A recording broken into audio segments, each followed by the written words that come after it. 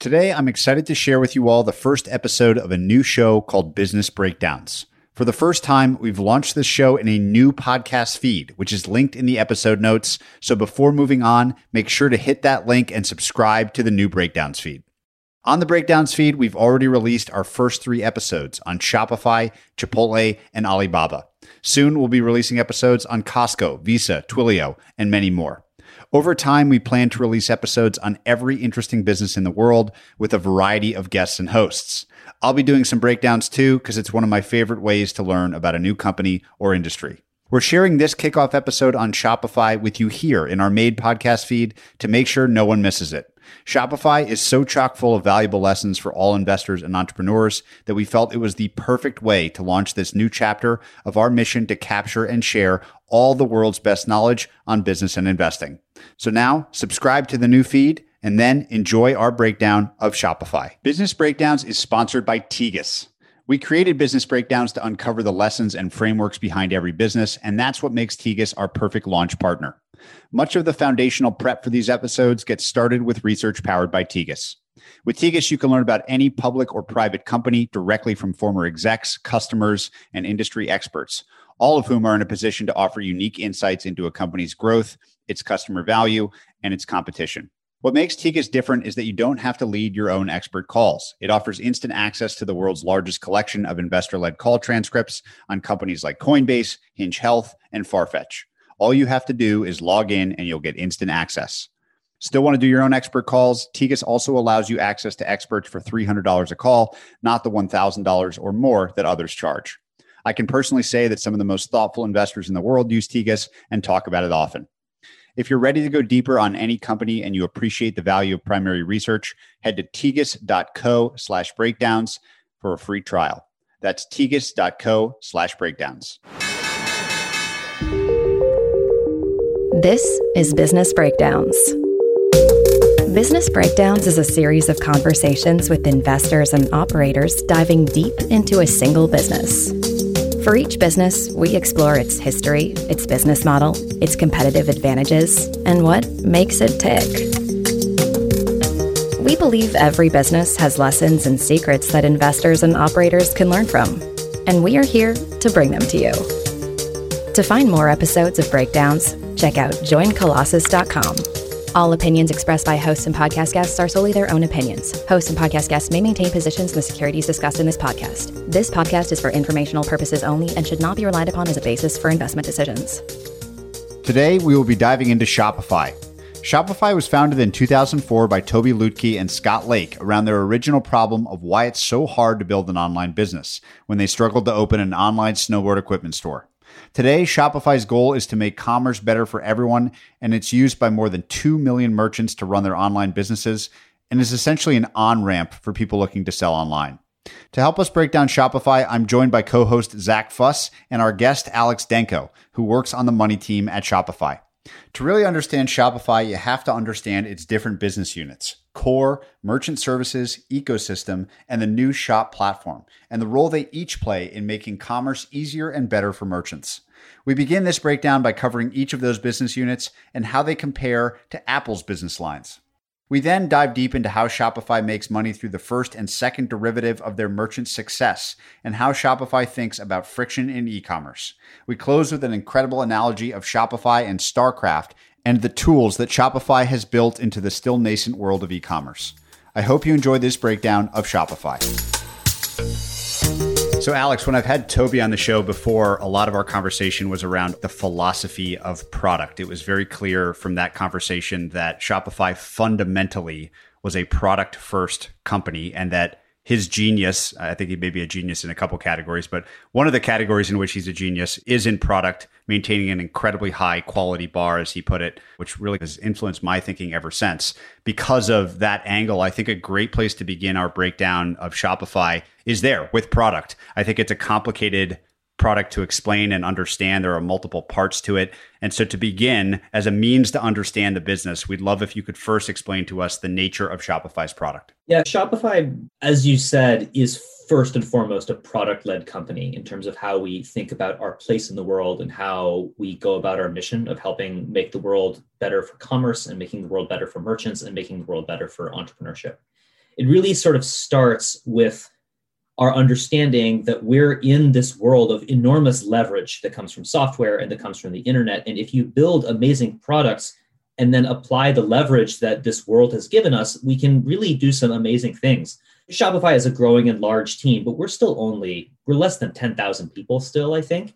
That is a small number of people having an order of impact on the way that we hope all of commerce is working and all of entrepreneurship is working around the entire world. And the only real way you can get that kind of leverage is through building incredible product and then running that incredible product out in the world. So if you want to understand Shopify, the business, it is fairly straightforward to understand it if you really get how the product works. So I'm happy we're starting here. So in my opinion, understanding how Shopify's product is laid out is by analogy to another great company, Apple. We aspire to one day hit that level of greatness, but like the Apple metaphor is a pretty good one. So you can start with core Shopify, which is like what is at the nucleus of Shopify. It is a team that is called core internally. But this is like the iPhone, right? The job of the iPhone is to be like the operating system of your entire digital life. And similarly, like the job of core is really to be the operating system for commerce. It sits at the heart of everything that we're building for merchants. And its job is to support everything around it and have it just work beautifully well. If you look at what's in core, it is some of the unit building blocks of helping entrepreneurs get set up with their business and scale it. So it includes the online store and other storefronts where their business are expressed. So that might include Shop, which we'll get to in a second. It includes checkout. It includes things like your inventory and your ability to get it delivered to your customers. It includes Shopify, the platform, which supports everything for the community of developers. Core is everything that has to be built and maintained to an impossibly high standard, because it has to work at this 99.999% level of speed and uptime and perfection. You can think about it again like the iPhone. The iPhone doesn't necessarily get bigger with every release. Oh, not in size. In size, it has gotten bigger in the past, but like the iPhone doesn't increase in scope necessarily with every release. It just gets more perfect. And similarly, the core product at Shopify's job is to see where the future is going, not in terms of specific use cases for commerce or specific kinds of merchant behavior, but saying, what is the technological foundation of commerce going to be? And how are we going to help merchants get there so that when they make a bet on Shopify, they can do it with absolute conviction that this is a good bet for them to make, technologically speaking, and it's where all the momentum in commerce is going, and then they're going to be on good footing going forward forever. So that's Core's job. It's to be, so the iPhone and the iOS of commerce. On top of Core is another team, which is the team where I live. It's called Merchant Services. Now, if we extend our Apple metaphor, if Core is the iPhone, Merchant Services is all the Apple services.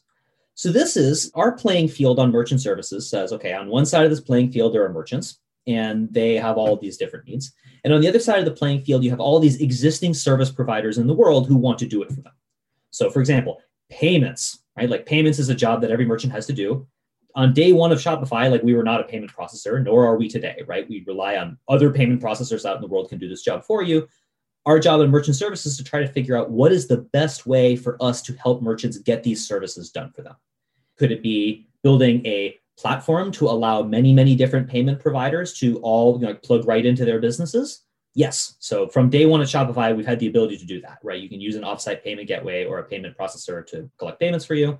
And then over time, that has gotten better and better and better. Meanwhile, we also have a first-party payment service called Shopify Payments, right? This is us saying, hey, like we actually want to build our own payments product. We've built that closely in partnership with Stripe. This is a product that, in contrast to the third-party platform approach, we say we're going to take a lot of ownership over this product. It's going to be really, really good. We're going to take a lot of pride in it. We're going to introduce this to you in the markets where we want to own it, where we want to maintain it, where we want to run it. This is our specific offering for you. So you say like, hey, merchants, we want to offer you like a first-party solution. We have third-party solutions. What are all these best ways we can get you these services to you? The payments is an example people are familiar, but there are many, many of these merchant services where Shopify can and is doing as good of a job we can to get merchants these services on the best terms they can. So you can think shipping, right? How do we help you print shipping labels and interface with all the shipping providers, right? We obviously don't run a shipping service, but we can help you get the most out of the ones that are there. Wholesale marketplaces, right? If you want to source wholesale products from other wholesale merchants, or if you want to sell wholesale to other Shopify merchants, you can do so on Handshake Marketplace. That's merchant services. The third product group I want to talk to you about is what we call ecosystem. So this is the whole world of developers and the app community and the extensions and everybody who sort of wants to build on top of Shopify to build for the hundreds and thousands and tens of thousands of different use cases of how commerce works around the world. We cannot possibly build every version of commerce, right? Commerce is unbelievably diverse, right? If you look even not only just around the world, but just like around your block, right? There are going to be permutations and arrangements of commerce that are different. Terms of like, a great example is like in different parts of the world, how just cash on delivery works and how that impacts the way checkout works and the way your payments has to work. We cannot build for every permutation of commerce, but what we can do is say, okay, Core's job is to build a operating system that is a platform that can extend out to support anything. And then for every possible version of commerce that we want to support, our job is to let developers out in the world build their version of that, and help merchants out in the world build their version of that. Say like, no matter what it is, we want to make it possible for you to do. We have a saying inside Shopify, which is we want to make the important stuff easy and the rest possible. And a lot of the real job of the ecosystem here is to say, let's make the rest possible. In our Apple analogy, we had Core is the iPhone and merchant services are like the Apple services. This is like the App Store, right? Apple is not going to make every app, nor can they even make every app. And in some cases, what's going on in the ecosystem is competitive with Apple services. I don't know how the Apple Music team feels about Spotify, but I know that like Apple as a whole, probably big fans of Spotify, right? They make the iPhone better. They make their customers happy. Spotify is an amazing product. If it's good for merchants, we want merchants to get it. So over time, our goal is to really see the ecosystem support more and more diverse use cases for commerce everywhere, but also honestly, like better and more sophisticated versions. That's the ecosystem. The fourth pillar of product, which I'm not going to talk to you too much about because it is still nascent, but I want to include it as a pillar because in the future, it'll be very important, is Shop. Shop is the first initial footing we are giving into creating a product for buyers that is as amazing for shopping as we are making Shopify for sellers. Shopify is for merchants, Shop is for buyers. Shop is climbing a very big mountain. They are working on something that is going to take many years to build. I'm really, really excited for the world to get to see what this is going to be. Honestly, it's going to be a lot of fun once this gets brought into the world. When we launched it last year in the early days of the pandemic, a lot of people were awaiting this and then it wasn't a marketplace, right? Everybody assumed it was going to be a marketplace. They're like, oh, what is Shopify is going to build a marketplace? It's going to be so great. And then we launched Shop and everybody was like, wait a minute, like this isn't a marketplace. I thought I could search all the Shopify stores for this product that I want. And I can't do that. This appears to do very few things. People initially were a little confused about what it was. And I'll sort of leave the Shop point for a second to say like Shop is going to help rebuild this foundation for something we like to call like high trust commerce, or this very, very rich and deep and meaningful kind of commerce that is honestly like not the same as these big internet marketplaces, right? Shop is not trying to build another version of Amazon. Shop is trying to do something very different, right? There's a place for the Amazons of the world. We're doing something else. So those are really the four pillars to think about Shopify's product. You have Core, who's building the operating system nucleus that can support almost any permutation of merchants and commerce you want. You have merchant services, whose job is to help merchants get as much value and as much utility out of all of the services that exist in the world. You have the ecosystem, whose job is really to focus on developers and say, look, the future belongs to software developers. How can we make Shopify an incredible environment that you can build in? And then you have Shop, which is to say, okay, once we bring this to buyers, how can we create the foundation for something that is going to do something incredible for how commerce works going forward in the future? So in the context of those four pillars, the core operating system, the merchant services, the ecosystem you guys are building for developers, and the Shop discovery tool, it seems like the recurring theme is that you have this interoperability and you're building the infrastructure and commerce layer that's linking really the digital and the physical world. So maybe it'd be helpful to speak a little bit about the evolution of commerce on the internet and how Shop is playing in that ecosystem today. A couple of parts to that question. This is a great question. Let's start by talking about before the internet. If you look at retail today has sort of settled into a kind of environment where Everybody understands the way that there is this relationship between retail, and you have square feet in retail, and you have placement in stores, and then you have this negotiation between brands who spend money on advertising and how they get into the stores. And there's a certain way that retail has always been done that has found, and this is a complex system, right, with many variables, that has found a steady state that looks a lot like large big box stores who have a relationship with large brands who are able to negotiate for good product placement in shelves in a way whose prices are like pretty good and outcompete local merchants who are small. And commerce generally was sort of sliding down this hill for decade towards kind of what I would call like the Walmartization of the world, right? Where, people were very concerned about this for a couple of decades, but this seemed like the world of commerce and the world of retail and the world of buying things was in this slow and steady finding this state of a system that seemed to be very hard to get out. I grew up in Vermont, and I remember when Vermont got our first Walmart. And this was this enormous matter of local concern, right? People were very, very concerned that there was a Walmart coming in St. Albans, because once a Walmart gets in, it is this like new competitive species in the ecosystem. And then all the smaller merchants can't compete, and eventually they die out, and then the Walmart gets all the business. And then you reach this new steady state where it's not really great for anyone, but it's hard to get out of that state, right? Again, like, I don't want to say that the Walmarts of the world are bad. Walmarts do a very important job of bringing like low cost, like value to people who like need value at low cost, right? But this is very different from commerce, right? As an expression of identity and joy and purpose and like this other kind of commerce that for a while people were a little concerned about. But nonetheless, I want to emphasize that like retail was going into this system that was finding a steady state that seemed very difficult to displace. When you have a system that's in a very steady state, it takes a large force to change that system. But then a force like that started to emerge, right? It was called the internet.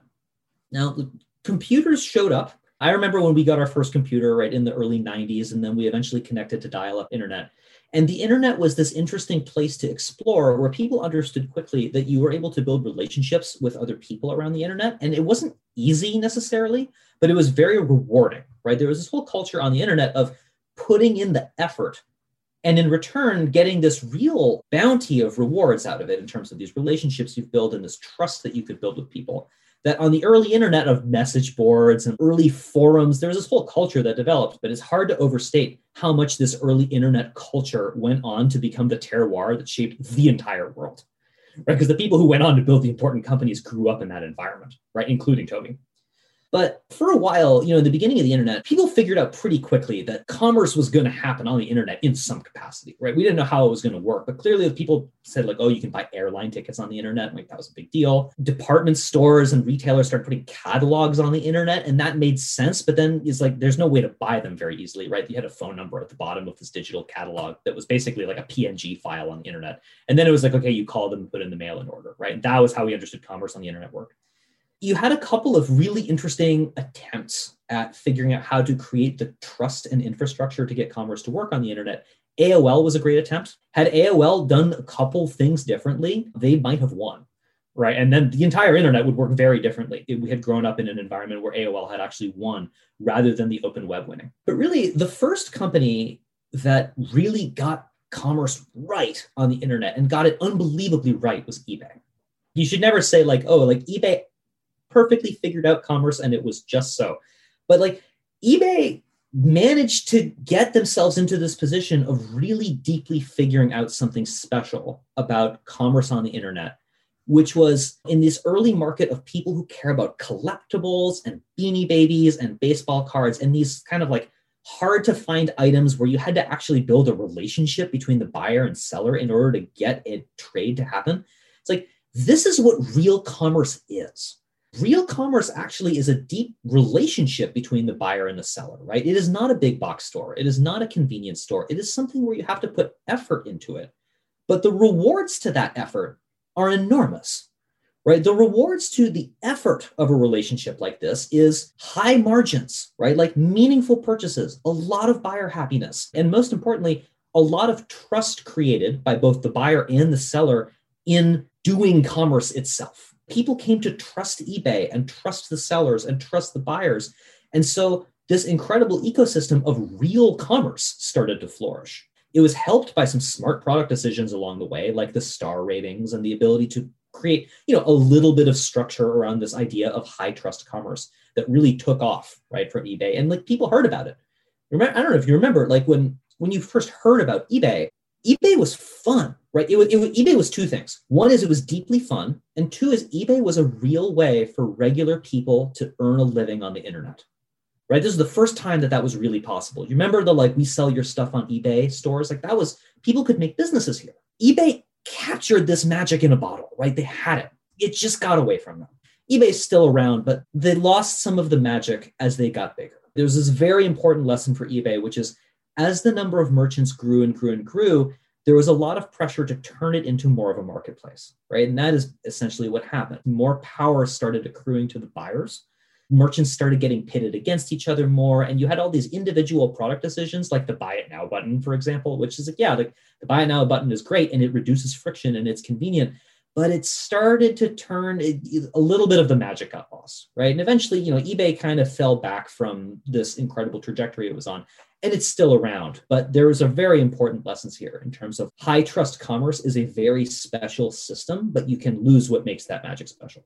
Can you make sure to define exactly what you mean? Because we're using high and low trust quite a bit. Just give us a heuristical definition for low and high trust commerce. I don't know if there's a single definition I can give you because high trust commerce is a system that is operating in a certain way. And low trust commerce is a system that is operating in a certain way. And they've found steady states.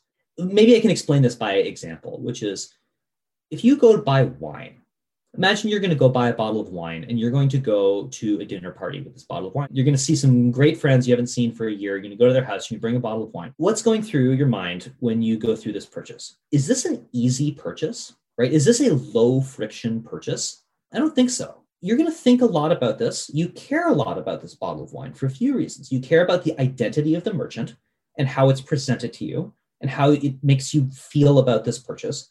Because when you go take this bottle of wine and when you go drink it at your friend's house, it's an expression of you, right? You really care about this wine. You care about it being good, right? You care about what it says about you. And the merchant's identity and your identity is very wrapped up in this potential purchase, right? This is what I call high trust commerce. And I would say the defining feature of high trust commerce is that high trust commerce is not convenient. Convenience is not the goal. You do not buy wine at a convenience store. Maybe in some states you can, but in Canada you can't. We got that right. Wine is a high trust purchase, right? And if you look at many slices of retail and of commerce and of merchants going out and selling things, anywhere that a purchase has a meaningful amount of friction in it, but that friction feels important in a hard to articulate way, that is what I call high trust commerce, right? It's like the friction is important because it's how you build this relationship with the merchant. It is overcoming this friction and overcoming this challenge and successfully making this purchase is how you build trust in commerce. Let me contrast that to low trust commerce, where it is all about convenience, right? It's about get rid of the friction, get rid of the inconvenience, get rid of any obstacle that is in the way of this transaction happening. Amazon is low trust commerce, right? If you go on Amazon, you just go buy something. You search for it. It's really easy. You go buy it. It's convenient. It gets sent to your door in a day and a half. Great. What's wrong with that? Everything I described just sounds great. If you ask people what they want, very often what they will tell you is, oh, I want low friction. I want it to be quick. I want it to be easy. I want to be able to search for exactly what I want and then get it and then click one button and have it come to my door. All these things are great, but what it does not do, it does not create a mechanism for you to build any kind of trust in what just happened. You don't build a relationship with the merchant when you order something on Amazon. You don't build any faith in the effort that you've just made and on the outcome of the effort you've made being good. No feedback loop ever gets generated that creates something meaningful there. So there's nothing wrong with this. Like for plenty of everyday purchases, this is a perfectly fine way to make them. But these are very, very different systems for how commerce works. There are different kinds of setups, right, with different kinds of feedback loops that will influence what happens with your next purchase. In a high trust context, Patrick, if I have a relationship with you, if I buy something from you, the merchant, and it's a special purchase, I'm going to come back to you to make another purchase, right? We're going to have loyalty and retention together. My LTV for you is going to go up, right? I'm going to be a great customer. You've built something with durable value. Whereas if we're doing commerce in a low trust context, the main thing that I care about is convenience. And I'm going to actually distrust anything that's not convenient, right? It's going to be very difficult to get me to put in effort, right, to rekindle our relationship or come back to you. I'm glad we're spending time on this idea of high trust versus low trust commerce, because they're quite different things. And there are many, many factors that go into whether a commerce is going to take place in a high trust or low trust way. But it's very important, right? It's very, very important because whether commerce is happening in a high trust or low trust way will have all sorts of other system consequences, like what are the gross margins of this purchase that I should expect? How is my advertising and my customer acquisition methods, the way that I think about presentation of the product and the way that I think about what kind of business I am, all of these other, I don't want to say downstream consequences because that's bad system thinking, right? There's no upstream, there's no downstream, there's just, it's a system. But the steady state that the system finds has a lot to do with whether you are dealing with a high trust purchase or a low trust purchase, right? And these things compound a lot. To wrap up this point though, Shopify cares very deeply about high trust commerce, right? High trust commerce, not all of commerce is high trust commerce. We don't need to go do all of commerce, but we care about this part of it. That's where Shopify is happy. That's where we want our merchants to be. It's fascinating, right? Because a business like Shopify has so many stakeholders. And maybe it'd be interesting to spend some time talking about the importance of friction and trust in how the different stakeholders are interacting with Shopify, whether it be the merchant, the developer, customer themselves, and just to appreciate that entire ecosystem. The question of friction is tricky because I don't want to say that like our job is not to get rid of friction. There's a lot of friction that we absolutely are trying to get rid of. All of the friction around starting a business and getting your ducks in order and figuring out how to accept payments and figuring out how to get your shipping labels printed and figuring all of the stuff you have to do that is hard, right? Like we want to make those things become easy and smooth and help you just get things done without costing a lot of work. But at the same time, there is a principle that we hold, which is we'll make it easy, but we won't do it for you, right? If you are a merchant, one of the most important things that you need to have is trust in yourself that you can do this, right? We'll make things easy for you, but you have to do it, right? We can't make your first sale for you. You have to do that. Only you can do that. Once you get that, that's this magical feeling. You have the Shopify plays the sound when you get a sale that like people have compared to the sound that they play on lotto machines, right? This unbelievably addictive sound. It's like getting that is a very important step for you. The reason why it's meaningful is because there was friction. We don't want to say like, okay, we're going to make sure this process stays miserable because then you will have overcome a lot of friction and you'll have a lot of trust. No. Like there are lots of things that we need to make really easy, but Shopify is it's a little bit like a game that you learn how to play and you learn how to get better at. Toby has a great analogy for this. In the world of gaming, right? There are generally two types of games when you're in like this big immersive environment. There are some kinds of games where from the very beginning of the game, you are this like all-powerful super person and you go around with all your powers and then you have to go conquer challenges. But then there's another type of game where you start out with nothing and you have to work your way up and build skills and level up and get XP and maybe get better equipment and get better weapons and whatever. And then you learn how to do that and then you feel yourself improving over time and you get good. We have one of those, right? We have the second kind of game. The lesson is that like video game developers understand something really important about friction that the rest of the business world hasn't totally figured out yet, which is not necessarily all friction is bad. The joke is like, what do video game developers think about regular businesses is that our idea of making Mario is like this Windows XP dialogue that opens up with a little button that says, rescue the princess. Okay.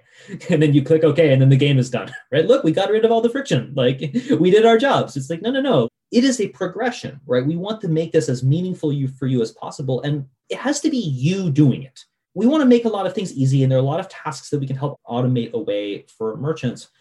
But we want to make sure that it's really you doing it every step of the way through. There is absolutely such a thing as bad friction we want to get rid of, but we also want to create trust. Central to the idea of Shopify is this concept we call the trust battery.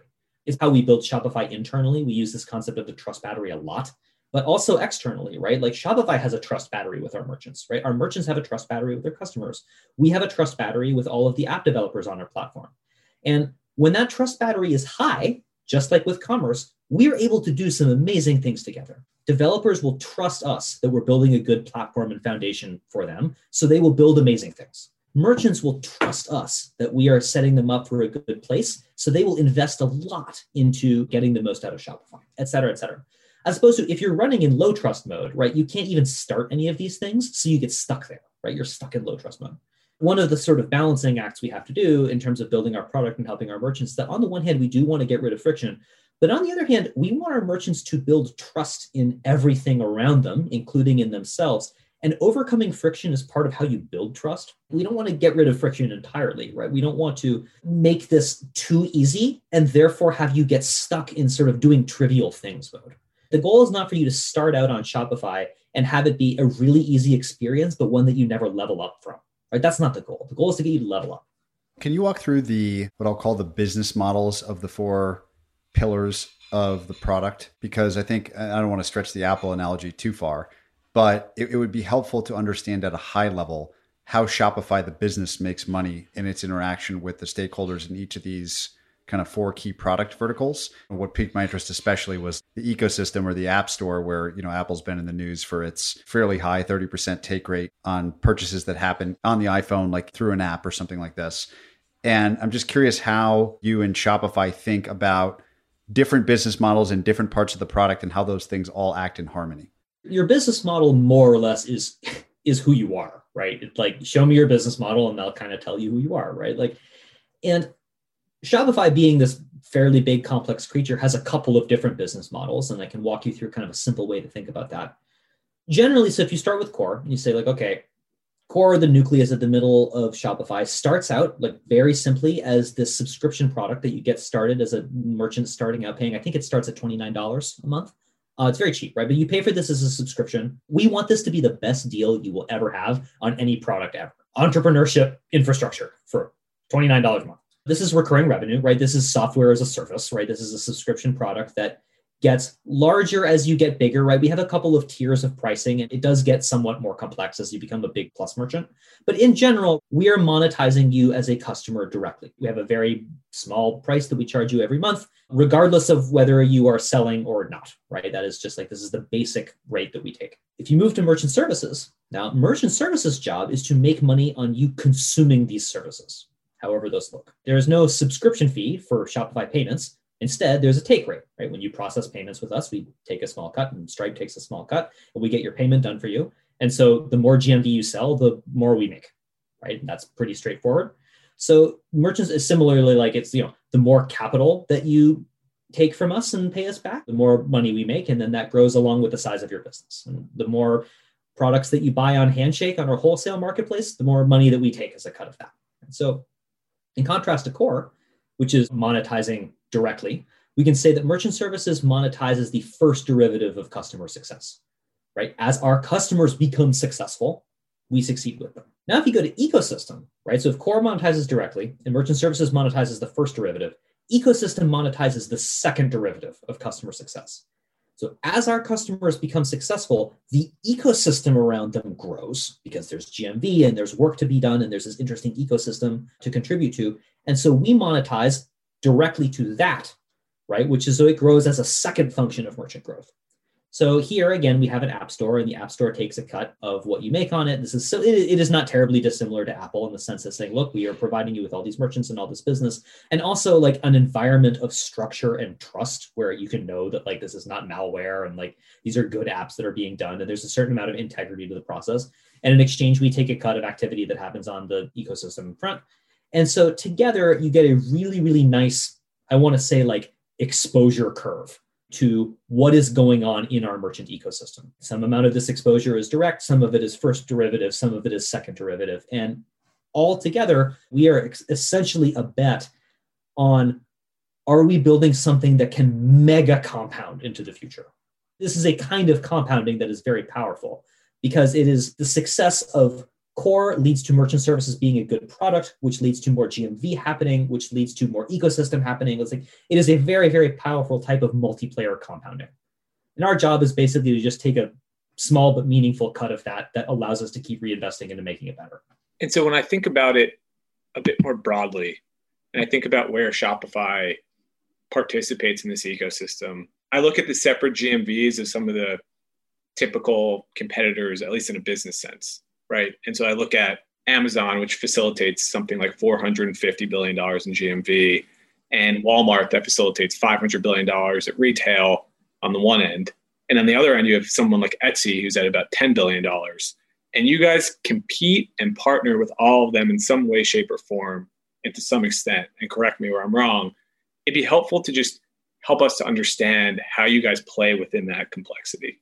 The first thing to note is that Amazon, Etsy, and Walmart are all channels of Shopify, right? So it's like we compete with them in one sense, but also not really, because you can sell on Etsy from your Shopify store. You can sell on Amazon from your Shopify store. You can even sell on Walmart through a Shopify store. You can't actually add up these numbers and get a total pie and then divide that pie and attribute like which GMV is going to where, because in some places they overlap. There's a lot of Amazon sales that happens that ultimately feeds back to a Shopify store. Again, like if you look at commerce, one of the really big lessons of the pandemic, although this is a lesson that was already being learned over the past long while, was the importance of being multi-channel. If you only have one channel, then you are really, really dependent on whatever happens to that channel. And if your one channel was a brick and mortar storefront, then if there was a pandemic that made everybody stay home, you're in big trouble, right? Unless you can get exposure into other channels like an online store or selling on Instagram or wherever it might be. Now, part of the strength and the value of Shopify is being able to say, look, every business is different. There are some businesses that work really well on Instagram and there are others that don't. There are some businesses that really are farmers market and storefront businesses that might like to have some sort of presence with Google ads or like whatever it might be. Every business is different. Our job is to make sure that we can support that business in any combination of channels you want and express yourself in those channels in a way that makes you proud. So we are, part of this work requires us being able to go to these channel partners, Etsy is an example, and say like, hey, how can we make sure that a merchant who is a Shopify merchant, but who wants to sell on Etsy is getting a really good expression of their store and of their brand, and in a way where some fair and appropriate cut of revenue is being shared between Shopify and Etsy, whatever that might be. Like that's a relationship that we can have separately from the merchant, but that the merchant ultimately gets a final product that is good. There's this whole art and partnerships to doing this that has been interesting for us to learn how to do. We had a big announcement with Shopify and Facebook, where now you can buy with Shop Pay through Instagram now in a really like smooth and frictionless way. That's a very big deal. Not only helping Shop Pay and Shopify payments extend farther out into the world of commerce, but also just like letting all of the commerce happening in these different channels just be done better, right? This is really, I don't know if you all know the parable of the long spoons. The parable goes like, what's the difference between heaven and hell? In hell, everybody is seated on opposite sides of a big long table where there's a big banquet and there's this unbelievable feast in the middle of the table, but everybody's arms are really long spoons, right? They're these comically long spoons and they're so long that you can't actually get food into your own mouth, right? So it's horrible, right? It's like this amazing, you watch this amazing food spoil and rot on the table while you fail to get the food into your mouth and it's terrible. Then you say, what's heaven? Heaven is the exact same thing, except people feed each other across the table. If you just decide that you want to get the good outcome, rather than thinking of each other as competitors that are going after some fixed pie, you can quite quickly get to some amazing outcomes for our merchants. So like this deal with Facebook, this is something we've learned how to do, like learning how to work with other large partners. Facebook is obviously this titan of the internet, really, really understands in some ways better than anybody else how people are on the internet and how people behave and like how these interactions go all around the world. And for us to be able to come into Facebook and say, look, we want to bring what we're really good at inside of here. And the outcome of this is going to be that all the commerce is better for both all of our merchants and everybody in Facebook. Facebook knows that they want a lot of commerce to happen there. So for us to be able to come in and like help make it better, that's a win-win situation. This is a long moon story. So that's honestly in a nutshell, like how we would like to think about competition and other channels and other marketplaces. Look, there's no reason why Shopify can't be everywhere. And so I kind of think about Shopify as this infinitely inquisitive company that was started with the question of what sucks about starting an online business. And it's today evolved into this kind of collaborative inquiry of how to improve commerce. And it seems like that led you guys down the path of starting with software and going into point of sale and then logistics and payments and you name it. Where do we go from here? One of the real downsides of Shopify's success is that it is still really hard to buy a snowboard online in Canada. If only Toby had stayed focused to his original mission, we probably would have a really, really sweet Canadian online snowboard store. Instead, we just got stuck with Shopify. But this is a good question. And I actually think it's helpful to think about this question as being phrased slightly differently for each of the product groups, right? Where do we go from here? First of all, core's job. So core's job will never be done ever because core is just moving progressively towards a horizon of more perfect within a context of a world where technology changes all the time, right? You think they're ever going to be done making the iPhone?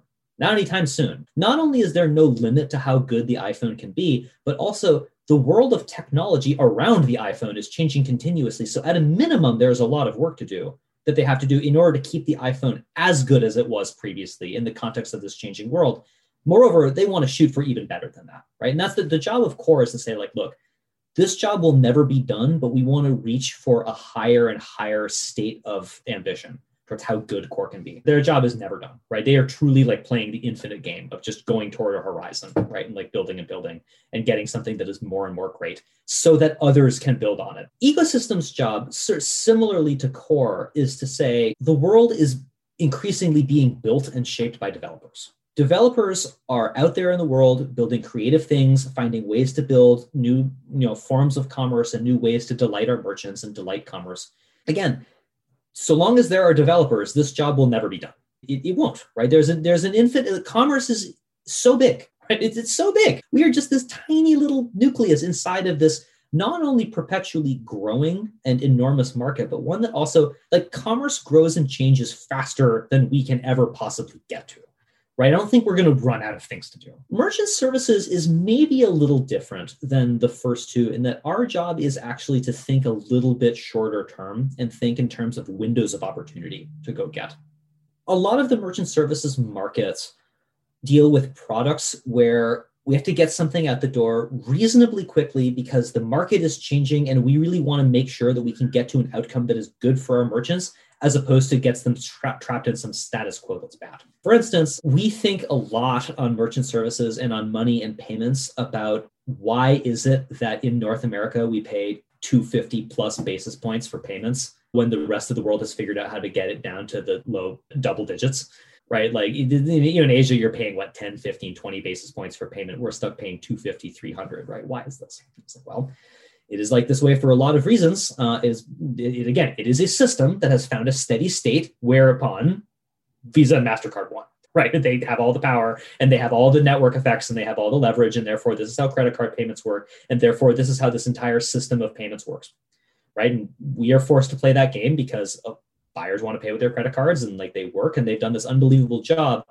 of understanding that in this complex international world full of rules, the ability for a buyer to plunk down their credit card and have it always work is really valuable, right? So we sort of approach this game and say, okay, like we would obviously love to get the world into a state where we are paying a lower drawbridge tax every time a merchant makes a transaction.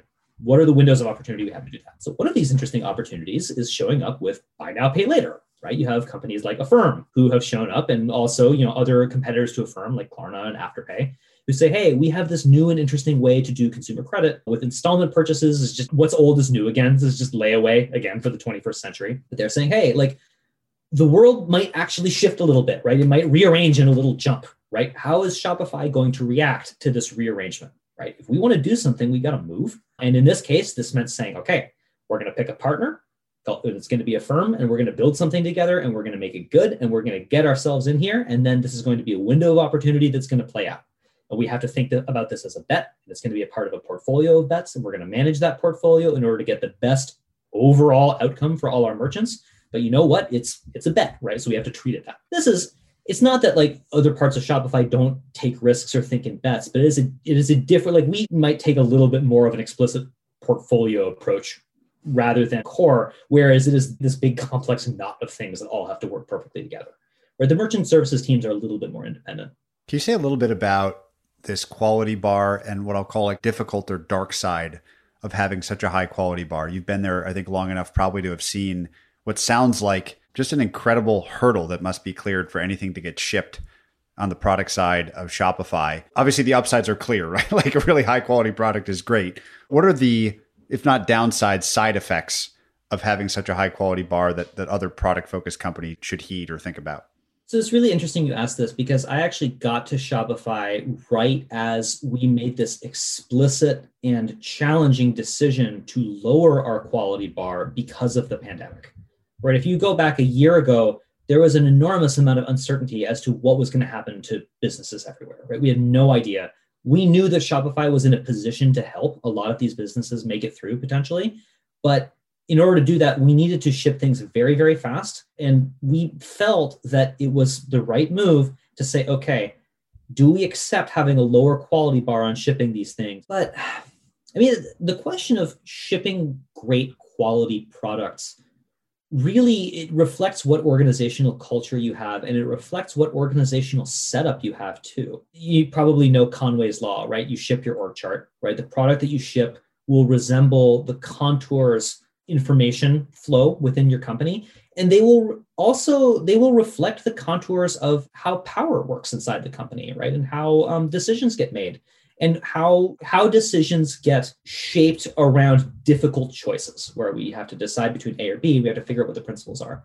I don't want to talk about power as in to make it sound like there's this like, oh, like these are like status games and power inside an organization. But I mean, like, look, like power is a thing that exists whether you think it does or not. Inside any organization, you have to deal with this question of saying, like, as product choices gets made, does power work in a way where you have like senior people have oversight into a quality bar, or does power work you have some companies like Google who like very famously, like it's very bottoms up. The PM, the product managers have a lot of power. That is just sort of the system in which the company builds and ships things.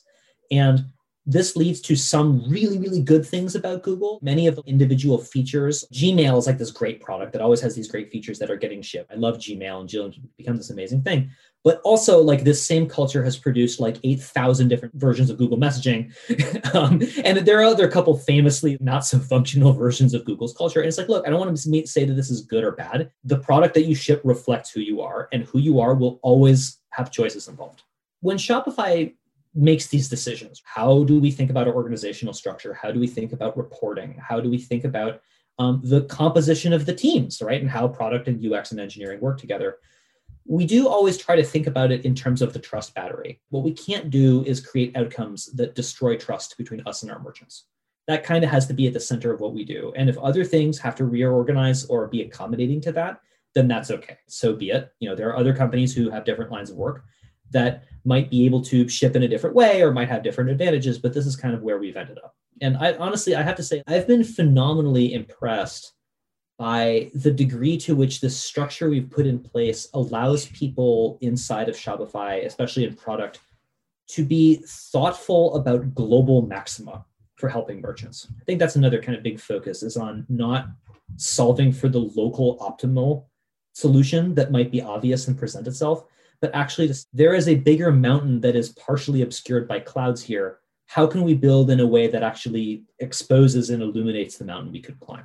You mentioned retail and point of sale earlier. Like, this is a great example, right? You go to Asia, they're 20 years in the future from us. Everything is this incredible, like online to offline QR codes mixture of like, you can just see that it's like, wow, like this is a system that is in some advanced state. We are so far from that in North America. In order to get there, right, there are a lot of non-linear skips and jumps to get from here to there. And Shopify, honestly, is in a fantastic position to help make that progression. We have a lot of merchants, some of whom have brick and mortar presences, who want to really get this online to offline relationship right. There's no roadmap to how to go from here to there. If you go to Asia and you look around and you take a bunch of notes and then you try to come back and apply them here, you're not going to get very far because the system is just too different. You can learn from it. It's great to go learn. It's great to go look, right? But again, like in these complex systems, the harder you try to solve something, the less progress you're going to make. What you do is you look around and you build. That's what you do. You look and build things. And as you build and as you look, you can see, does this thing that I've built help illuminate maybe a different global maximum for me? And that's the thing that I've been very, very impressed about our organizational structure and about just the culture and the relationships that people have to each other, and especially between product and engineering and UX and everybody else in the company who helps contribute to these products, not only as they get built, but as they are run in the wild helping our merchants, is always figuring out, let's not assume we're at the summit. Like, let's not assume that what we've done is the best version. Let's actually try to look around for maybe the big mountain is actually behind us. Maybe we actually came out on a little false peak and the real summit is over to the left and we're busy looking at somewhere else. There's a really good culture of that.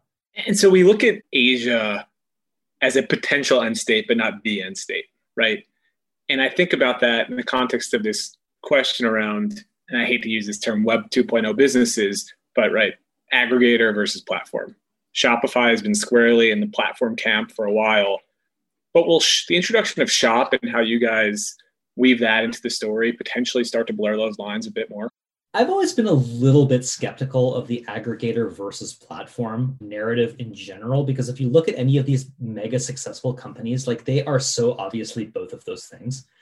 Like, it's like Google is an aggregator because they have all of the search. It's like Google is also a platform for like a lot of the deep pipe infrastructure of the internet that allows these search results to go really fast. A lot of things are built on Google, the platform, that therefore allow Google, the aggregator, to do good things. Apple is an aggregator because everybody buys iPhones, but it's also a platform because they have iOS that supports all this app development, which is why people buy iPhones. I don't want to say that especially Ben Thompson with like the whole aggregation theory is like, this is a very useful way to look about the world. But I've always been a little bit suspicious about this idea of it is one versus the other. But your question about Shop, though, saying like, do you expect this line to blur around being a platform for merchants versus an aggregator of buyers? I'll go back to the eBay story. What went wrong with eBay? eBay had the magic. They really, really had the magic, and it got away from them. And part of the reason why it got away from them is because as they got bigger, they did not get bigger in a way that was good for merchants. There were too many merchants entering this playing field that was structured incorrectly for more growth of the platform to be beneficial for the merchants as opposed to for the buyers. We think about this lesson all the time because Shopify is going to grow. We're going to keep growing. And as we grow more, it is never acceptable for us to grow in a way that is bad for merchants, right? That cannot happen. And the history of the world and the history of the internet is littered with these examples where as these platforms, not only like with the internet, but if you look at like the railroads and if you look at electricity, these are fantastic examples of in the early S-curve adoption of these technologies like electricity, it was unbelievably good for small businesses. Right? It used to be like if you wanted power, you had to be big enough to have a coal plant in your factory. There was an enormous fixed cost associated with getting one of those set up. And then once you had them, you had a big advantage versus with electricity, as this got deployed, this advantage went away. Right now, small merchants had the same thing as big merchants. That's amazing. With the internet, I don't want to say that it's backwards, but like has not quite turned into the same outcome, which is that with the internet actually started out with small people actually having an enormous advantage over the big people because they're able to actually implement it at all. E-commerce is an amazing example of this. Small e-commerce sellers are such a better experience than the big ones because the cost of implementing these online platforms like Shopify or whatever is not a cost in dollars. It's a cost in like your time and complexity. Right. So if you're small, it's really easy for you to plug in Shopify and have an amazing experience. Whereas if you're a JCPenney or something like that, it's going to be impossibly hard for you to integrate it with your 1980s system that's been patched over for 35 years. Right. So the internet has always been this thing where it's like, it didn't actually give small people an advantage that before only the big people had. It gave small people an advantage that the big people could not have. And again, that is starting to resolve and equilibrate again. Again, Shop is not an aggregator. I promise you that is not how we're thinking about Shop. That is not the direction the Shop is going to go. Because to be totally honest, we don't want to take all of our merchants who we've built all this trust with, who we've built our trust battery up really high with them, and then to say, okay, we've now built something called Shop where merchants or buyers can now search across all the Shopify stores. And then they say, okay, well, can I put ads in the store to promote search results? And then we say, yes, we'll do that. Now you have to bid against the other stores. And then before you know it, we've just built another aggregator. And then we will have been going down the path of eBay. We will have let this good thing go. Yes, it will create growth in the short term, but at the cost of getting rid of this high trust, very special commerce that we've worked so hard to try and build. So if you look at just the basic income statement, quarter four, 2020 or something, maybe there's $1.5 billion of gross profits. I don't know what the GMV is. It's crazy high, not Amazon level, but very high, 100 billion plus. So then you dig into just like the very high level categories and you see something interesting, which is that sales and marketing is a higher spend than R&D. Not by a lot, but by some. And it's a really interesting line item for me. I don't know anything about it. And so the question is basically like, what is it like to do sales and marketing for a merchant facing software company where the on-ramp is a $29 per year subscription and the sort of first and second derivative of the success of the merchants that come on that relatively cheap on-ramp dictates, Shopify's future cash flows in a very real and direct way. So any thoughts on the unique aspects of Shopify's sales and marketing relative to a traditional Figma or something that's just going to sell and make their money on a SaaS license? That's a fantastic question. CAC is the new rent. CAC is part of the reality of your business. And it is, I think people have really clued into this idea that entrepreneurship on the internet is something that people want to get into. And so to the degree to which we want to go spend on paid acquisition and paid targeting of merchants and getting things in front of them. And this is talking about like on the smaller end, it is a very competitive process for us to go bid for ads on Facebook and getting in front of merchants wherever they are. That's life for everybody. And to the extent to which we are willing and able to do this, because we really believe that we are setting merchants up to succeed so much that we will capture the success of their first and second derivatives of their success in a way that makes the initial CAC that we pay for it seem really small. The entire nature of this bet, talk about the bet as in like, do you acquire a customer for $500 of CAC if you look at their LTV curve as being this possible line that slopes up like and compounds as years go by?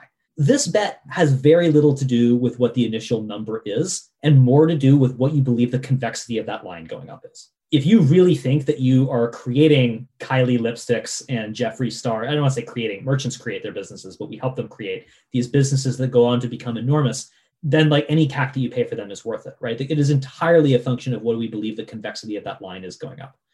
With larger merchants, it is a different kind of story in the sense that getting existing and large retailers, not only retailers, but even like a company like Heinz Ketchup, they came onto the Shopify platform last year, seems like a very strange. Who on earth is buying D2C ketchup, right? That seems weird until you realize that restaurants buy a lot of ketchup and they would probably order it direct and have it show up at their doorstep the next day through Shopify Fulfillment Network directly from Heinz. That actually sounds pretty good. And you realize like, oh, okay. The scale of this opportunity is much bigger than D2C. And so our ability to go get in and say like, hey, like we can't really start building this until we have a critical mass of people already here means like, look, we're going to spend money acquiring customers like everybody has to. This is not a word of mouth business anymore. You've set me up perfectly for, I think, a good closing analogy. You're amazing at drawing analogies to help explain things. You've done this for me before, so it's kind of a cheat that I know it ahead of time. But you've set me up right with this kind of idea of the bet being, who cares if it's $500? The shape of the payoff curve, it can be so vertical in the out years that there's a video game analogy in, I think, one of Toby's favorite games, one of my favorite games called StarCraft. There's a certain species in StarCraft. So StarCraft is a real-time strategy game where you're a race fighting against another race. You build an army, you build a base, you fight against each other, etc. And there's one species called the Zerg. And there's a Zerg analogy that you've talked me through before for what Shopify does for merchants that I think is a great closing point because it's an idea that can be ported out of Shopify and I think applied to other businesses that are trying to enable some group, whether it's not merchants, but some other group. So can you just close us off with this great analogy? I think it was Non-Gap on Twitter who, with an amazing newsletter, by the way, one of the great newsletters, who originally wrote an article called Shopify as a StarCraft Strategy. That is the original source material for this. But in short, in StarCraft, you can play 3 different races that will sort of dictate what your relative strengths and strategies will be. And as one of them, Zerg, is this strategy where it is relatively slowish as you get going, but if you are able to make it to late game, you are like virtually unbeatable, like this very, very, very little way that anybody can fight against you because you've kind of taken over the entire environment, right? And when you're playing Zerg, there's something called creep, which is this, I guess you call it like a substance or something. Like it's a sludge that like sort of creeps across the map. And as you cover more and more territory with creep, you gain an advantage inside that. You gain all these advantages in everything you're doing once you're inside it. And so as creep slowly covers the map, the Zerg player will progressively win. Now, if you think about like Shopify's StarCraft strategy, right? And if you look, it's like, okay, what are various forms of creep for us that are slowly starting to get everywhere? And how can we start to get, not only want to say like creep in terms of like our presence and our leverage and our influence inside these places, but also high trust commerce in these places. How can we get these really meaningful buying and selling experiences taking place in more channels, in more ways, with more touch points to the buyer? Every time we are able to take these buying and selling relationships and tie them in and stitch them into these other aspects of people's lives. The Shop app is a great example, right? Just having something that is this delightful experience in your hand, showing you your package tracking, right? That is this delightful experience that shows you where things are. It is an experience that up until recently, you could get on Amazon, but not with independent merchants. The contrast to this creep strategy is really Amazon. Amazon has also built this amazing buyer experience, but it is inside the walled garden of Amazon. And in order to get it, you have to have loyalty to Amazon and not to merchants. And that's the way it goes, right? And it is locally very good. But in contrast, I would say like the Zurich strategy is to say like, no, let's put good everywhere and have the good be so good that it creates this compounding advantage for all of the commerce that wants to happen in this environment. It creates more trust. It creates more trust by buyers and what they're doing so that they will come back and be repeat customers next time and their LTV will go up. It creates more trust by existing merchants to go out and really introduce new products and take more risks and spend more time building more things on their store and hire more app developers to create better experiences.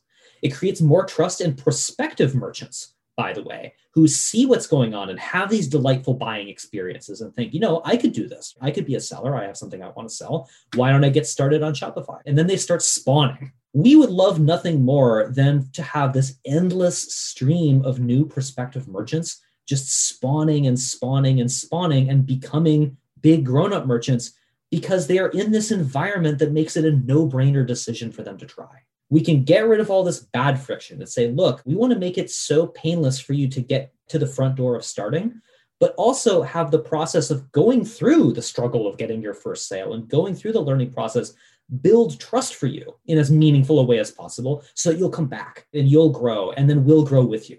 And then the first derivative success starts to compound, which is we make money processing your payments and giving you loans. The second derivative success starts to compound, which is this ecosystem around you makes money because they're doing things for you. And then we help that grow. And then over time, right, it's like creep gets everywhere. Buyers start to expect really, really amazing payment experiences when they are shopping somewhere. I love seeing on Twitter when somebody is like, when I buy something on e-commerce and there's no Shop Pay there, I get really frustrated, right? It's like amazing, right? Buyers are starting to expect a level of good that they did not have for online shopping outside of Amazon relatively recently, right? If you create expectations of a level of high trust activity everywhere, then good things will follow. Good things will follow relentlessly. We can't predict what they are necessarily, right? We don't know the future, but we know that if you can set up this system of high quality, high trust commerce and get it everywhere, then we will always have a job to do. And our merchants will always have a job to do. And more merchants will be created, more entrepreneurship will get created, and we will have helped contribute to that. That's our mission. Well, Alex, I wish I could clone you and stick you in every company so we could do this each time with your very unique spin on explaining a business and all the way up to 30,000 feet, all the way down to a few feet. It's been so much fun. Thanks for breaking down Shopify with us.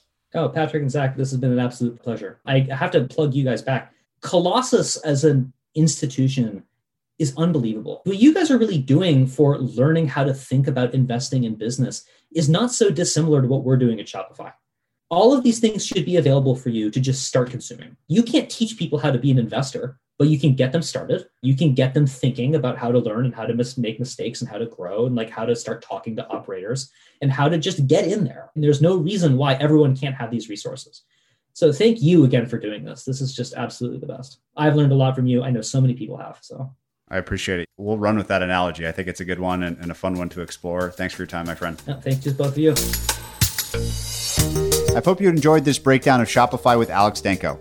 Alex leaves us with two incredible business concepts. First is the idea of building on-ramps for any business. By doing this, you're essentially increasing the total addressable market for your business by removing the barrier to entry for potential customers. Second is the idea of monetizing the derivatives of your customer success in your business or your platform. This has me thinking about new ways to monetize any business that I come across. To find more episodes of breakdowns ranging from Costco to Visa to Moderna, or to sign up for our weekly summary, check out joincolossus.com. That's JoinColossus.com.